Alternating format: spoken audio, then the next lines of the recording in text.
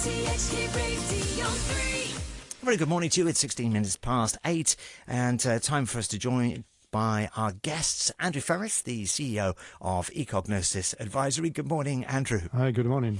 And also let's say good morning to Kerry Craig, Global Market Strategist at JPMorgan Asset Management. Good morning, Kerry. Good morning. Good morning. Thanks for both of you for coming on the show.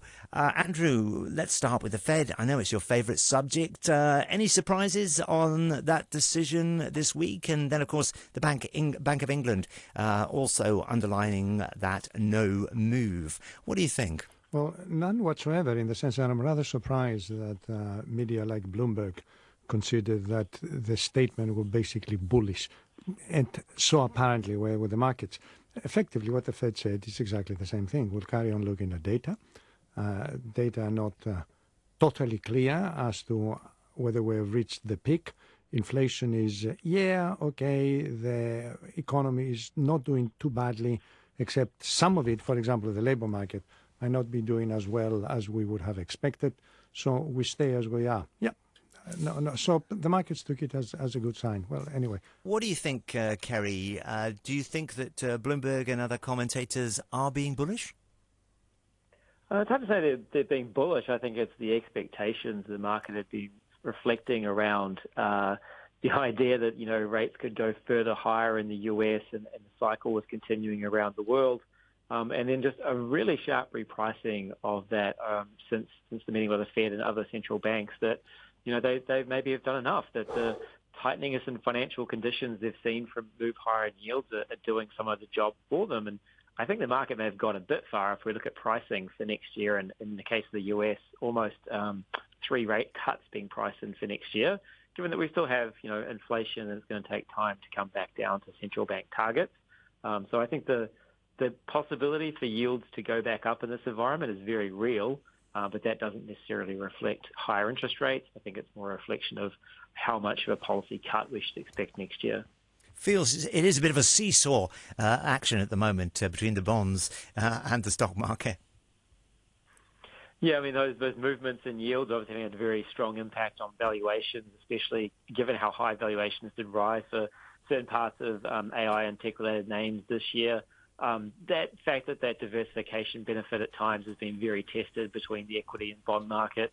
It has really been something where, investors should have been rewarded in fixed income for falling inflation, but they didn't because they were still thinking about rates being higher. And so I think that's starting to come out of the market. We do think about that correlation between yields and fixed income and the equity market coming off a little bit. Andrew, how do you see the outlook for the next 3 to 6 months, as much as a year ahead? Are you seeing positivity? Are you seeing those interest rates staying, plateauing, tumbling, rising again? What are your thoughts? Well, there are 3 things going on at the same time. First is the macroeconomic environment. As far as the United States is concerned, as I said, it is ambivalent. It's not that straightforwardly clear. So I don't expect any great positive news to the extent that, remember, if inflation comes down very significantly, that is because the economy is slowing down, and that's not going to be very good for the equity side. If inflation stays where it is and the economy continues to strengthen, then the Fed also stays with higher interest rates. So it is like, have you stopped beating your husband kind of question. Whatever you say is going to be wrong. So that's point number 1. Point number 2 is, of course, we still have the major issue with the crisis in the Middle East and the potential impact of that on oil prices and hence on inflation. And the third point is the United States is not the only country in the world that could affect markets. China continues to be iffy, and we now have signs of some kind of resolution of the debt issue by an increase in the fiscal deficit. And Japan has sort of started increasing interest rates to the extent that the high end of the yield pressurizing, stopping it from rising any further, has now slightly lifted. And the government just issued an initiative of spending more money. I think it was increasing further the fiscal deficit of Japan. So this, I'm afraid, they are all mixed things. In other words, China is not doing very well. Japan is changing. Britain actually said that the overall economic performance is going to worsen rather than improve, and the United States stays as is. Take them all together, look at them, and I will not say we're off to the races, are we? Kerry, are we going to see a recession in the US, do you think? Is that still likely? No, we don't see any imminent sign of a recession in the US. I tend to agree with the statements just there. We've come from a third quarter growth outlook in the US, which was almost 5%, but it's not a 5% economy. Some of the nowcasting forecasts from like the Atlanta Federal Reserve show growth in the fourth quarter, being 1.5%. That's the type of growth we expect to come through in the coming quarters.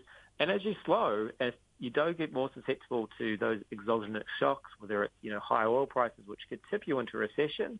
But I think we are sort of threading that very fine needle in terms of a weaker growth outlook with some downside risks, but not necessarily thinking about an outright recession. I think that slower growth environment, though, is one where we do have to be cautious towards thinking about allocations towards risk assets. Andrew was talking there, Kerry, about China and some of the other countries around the world. What are the biggest challenges from your perspective for the China market at the moment? It's not a great outlook for aggregate demand in the global economy. Europe's in a contraction in the last quarter. China has obviously got its struggles. However, we do see stabilization coming through in some of the outlook in China. We've obviously got still pressures around the housing market, but we are seeing a pickup in other sectors of the economy. And we are seeing, going to be a delayed impact of that recent announcement around more fiscal support. It's not the big blockbuster one that everyone wanted, but again, I think that in combination with some of the other measures that have been announced will add to that idea that you are seeing stabilization in the Chinese economy.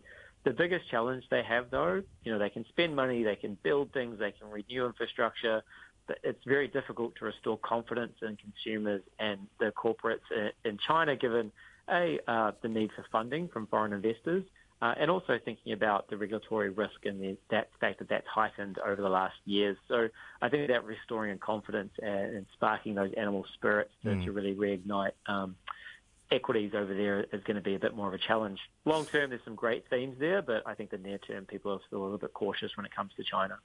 Andrew, there's quite a bit of restructuring going on at the moment, particularly reconfiguration of China's financial control body. What are your thoughts there? Is that going to make a big difference? Point number one is what has happened in terms of recalibrating and creating two separate sort of bodies, okay, but with the Communist Party sitting completely on top, is very much par for the course. It is very much consistent with what the President Xi has been doing, and that is concentrating more and more over the power of decision-making, not in his hands, but in the hands of the Communist Party. And my concern with that is that given that the resolution of the debt issue in China will involve the provinces and will involve municipal authorities and will involve a degree of belt tightening, if something was to go wrong, in other words, let's say it prolongs the recession in the housing market, then the blame would be laid at the doorstep of the Communist Party. And I thought it's not perhaps the best way of doing it, as opposed of kicking the can down the road, but putting firmly in front of the doorstep of the local authorities and provinces. In other words, passing over the responsibility of reducing the overall debt and the leverage. So my reaction is yes, consistent with the policy directions in China. Perhaps who am I to actually point out the right political decision, but it occurred to me that that might not have been the best way of doing this, but that's the way it has been chosen. How could some of this kind of restructuring impact the property market, do you think, in China? To the extent that provinces and municipal authorities have been crucial in construction, building and development, and they have been doing this by borrowing money, then anything that resolves the debt automatically means they are going to borrow less, not going to borrow more. It simply reduces the issue as far as balance sheets are concerned. So that is not going to help. And, I kept looking at my favorite index, which is the price increases the price increases of newly built homes in 70 major and minor cities in China. And it has been going down for nearly 18 months, 19 months now. And there seems to be no respite on that. So I'm afraid... and a bit grim here in Hong Kong as well. Yeah, I was going to tell you, the worst number in Hong Kong, which passed more or less unnoticed, is that the number of mortgages with a negative equity really leapt enormously. I mean, I'm just giving you old figures from the last 10 years. It used to be 2,000, 3,000. Now it's over nearly, I think, 12,000. That's a very large number of mortgages. And the sum total of mortgages involved runs into billions of Hong Kong dollars. I'm not saying people are going to default. All I'm saying is all this ain't good fun. Obviously not a time to put money into Hong Kong property market, or maybe it is. What are you seeing out there, Kerry, as possible opportunities at the moment? Well, I think there are some opportunities within the equity space. We are, broadly going to be quite neutral in thinking about being a focus on quality. For us, it really is thinking about the prospects in terms of companies that can maintain pricing power as there is weaker growth, the ones that have better control of their operational costs to keep margins up, or even those that have more cash available on their balance sheets, given that's going to be a benefit as interest rates rise. I mean, so there are some opportunities within the industrial space there. There are some opportunities within the energy space there.